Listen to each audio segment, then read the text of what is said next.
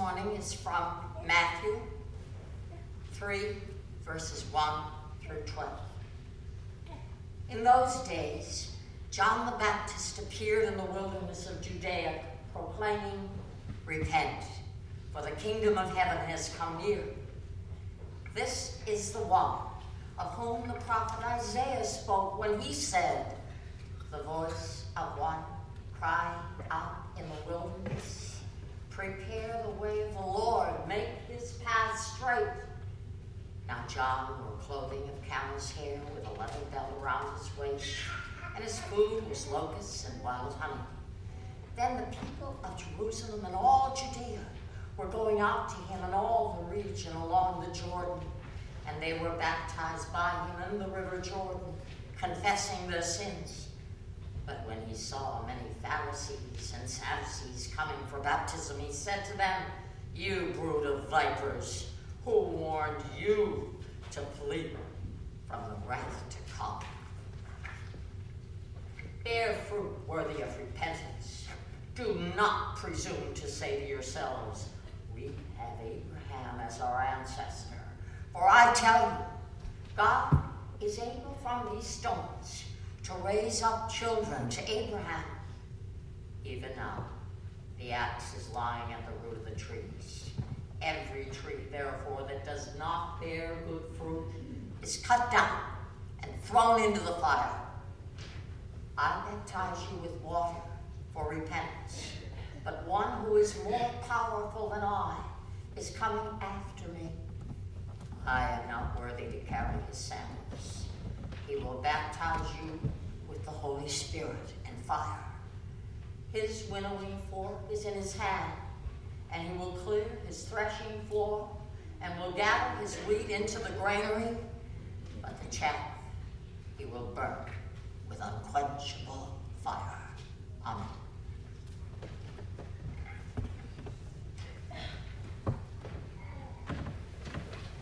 Let us join now in our second hymn. It's in the New Century Hymnal, number 120.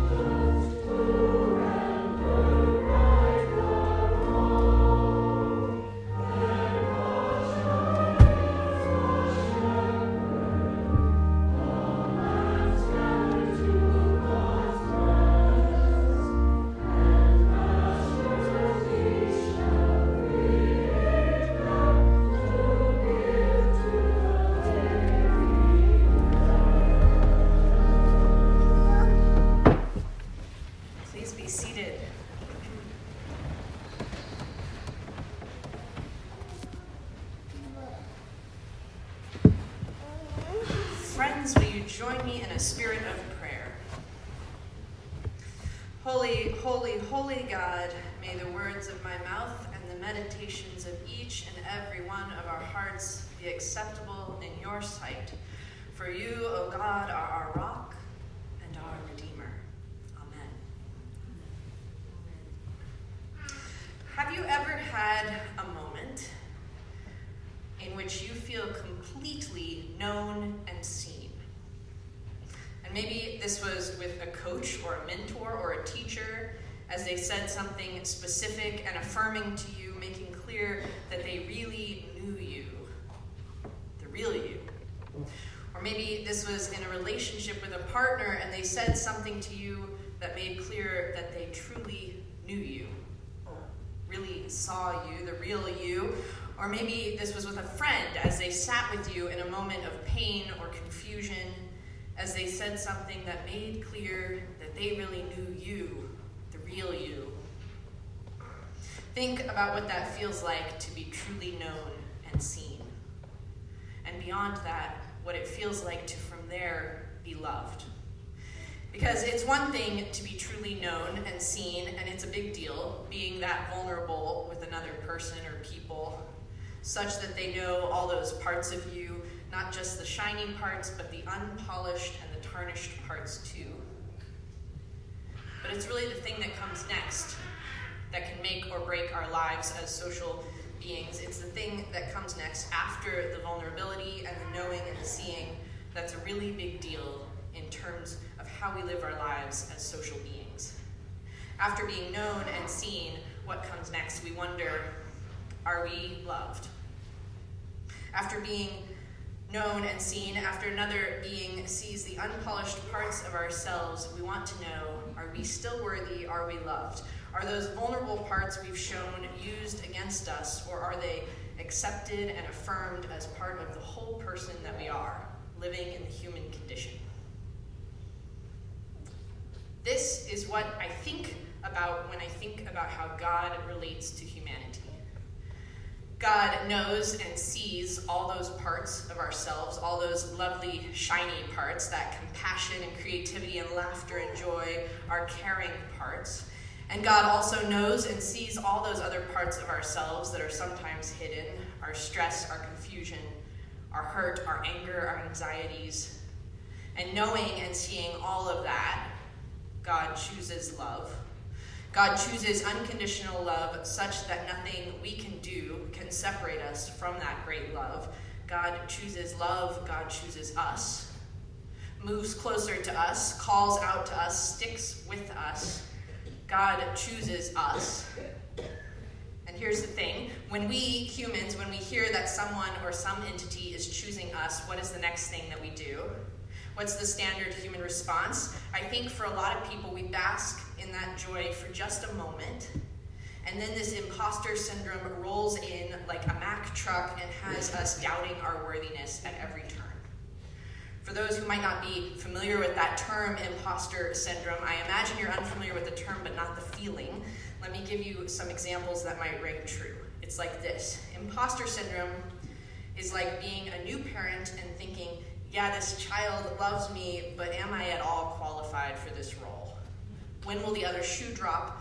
When will this all come crashing down? Imposter syndrome is like being in a new relationship and thinking, yeah, this person says that they want to be with me, but am I at all worthy of that? When will the other shoe drop? When will this all come crashing down?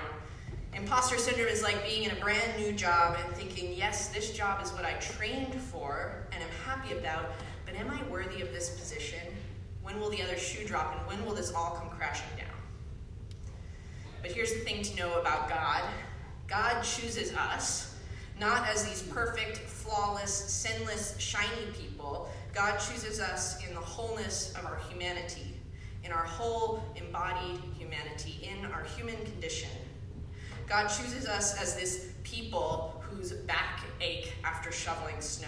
God chooses us as these people whose arms go wide open to greet one another in a loving hug. God chooses us as people who labor away during the day, typing or sawing or cooking or writing or sewing with our hands. God chooses us as a people whose hearts beat in time with one another. God chooses us as a people whose minds think creatively about how to solve issues of injustice, minds that are sometimes flooded with sadness or exhaustion or frustration or full of joy. God chooses us. God knows us, sees us, loves us, and then chooses us. God chooses us so very much that what happens in our Christmas story is that God sends Jesus Christ, just like John the Baptist said would happen in this morning's scripture, sends Jesus Christ, God incarnate, God with flesh on, to dwell among us, Emmanuel. And now let's talk just a moment about who this John the Baptist figure is. He's this prophetic figure who introduces the story of Jesus in all four of the Gospels. In Matthew and Mark and Luke and in John, John the Baptist is there, preparing the way for Jesus. A voice crying out in the wilderness, "Prepare ye the way of the Lord." And there's a theologian, Ben Worthington, who describes John the Baptist like this. He says, "He dresses like Elijah and he sounds like Isaiah or Amos, and in the Gospel of Matthew, as in the Gospel of Mark, we're given no inkling that the two men, John and Jesus, may be related."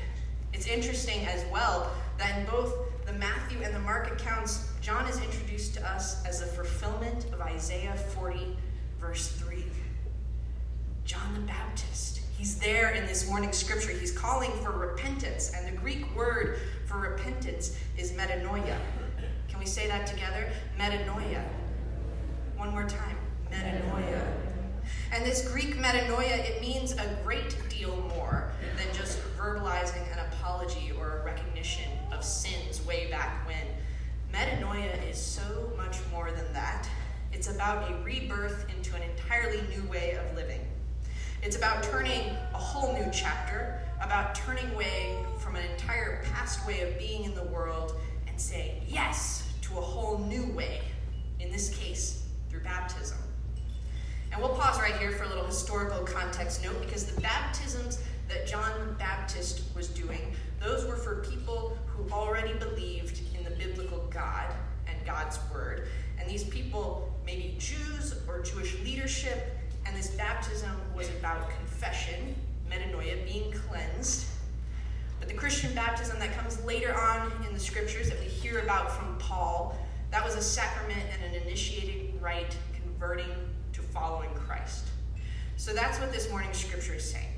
It's saying that John the Baptist is speaking to us with this urgency of Advent. Prepare ye the way of the Lord. Prepare, for God is coming, for Jesus is coming.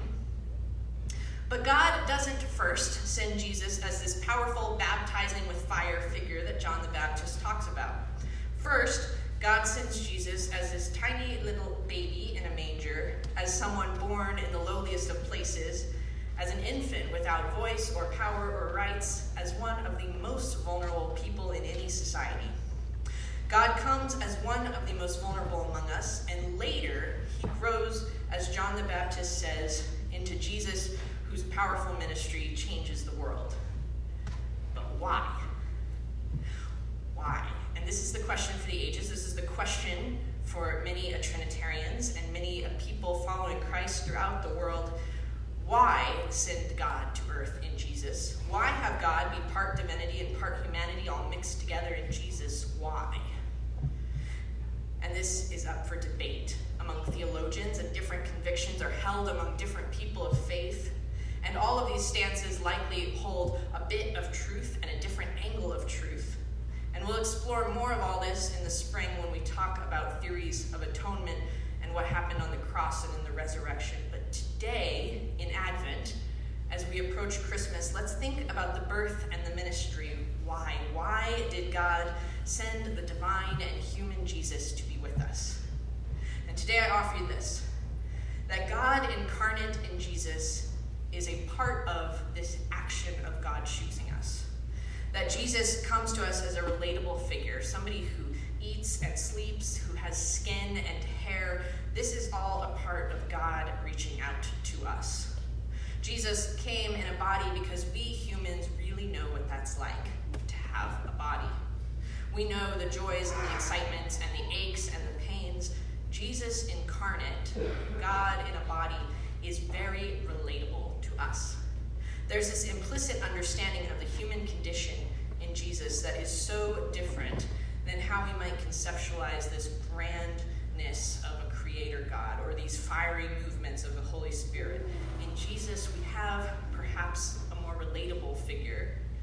And when we relate to someone on the most basic level, we can start to get to know them, to see them, to love them. We can start to get to know Jesus as God incarnate. We can start to understand what it's like to be exhausted from teaching and healing and working all day, just wanting to retreat in quiet prayer. We can start to understand what it's like to have a close group of friends, but also to experience betrayal. We can start to understand what it's like to not be fully affirmed in our hometowns. We can start to understand God's work in the world through Jesus in a way that is sometimes so challenging to grasp when we talk about the big G God who breathed life into creation. Sometimes we just need to understand God as Jesus, a person with divinity and humanity all mixed together, a person with parts that are shiny and less shiny, similar to our own. We can get to know and see and love God incarnate when we approach Jesus.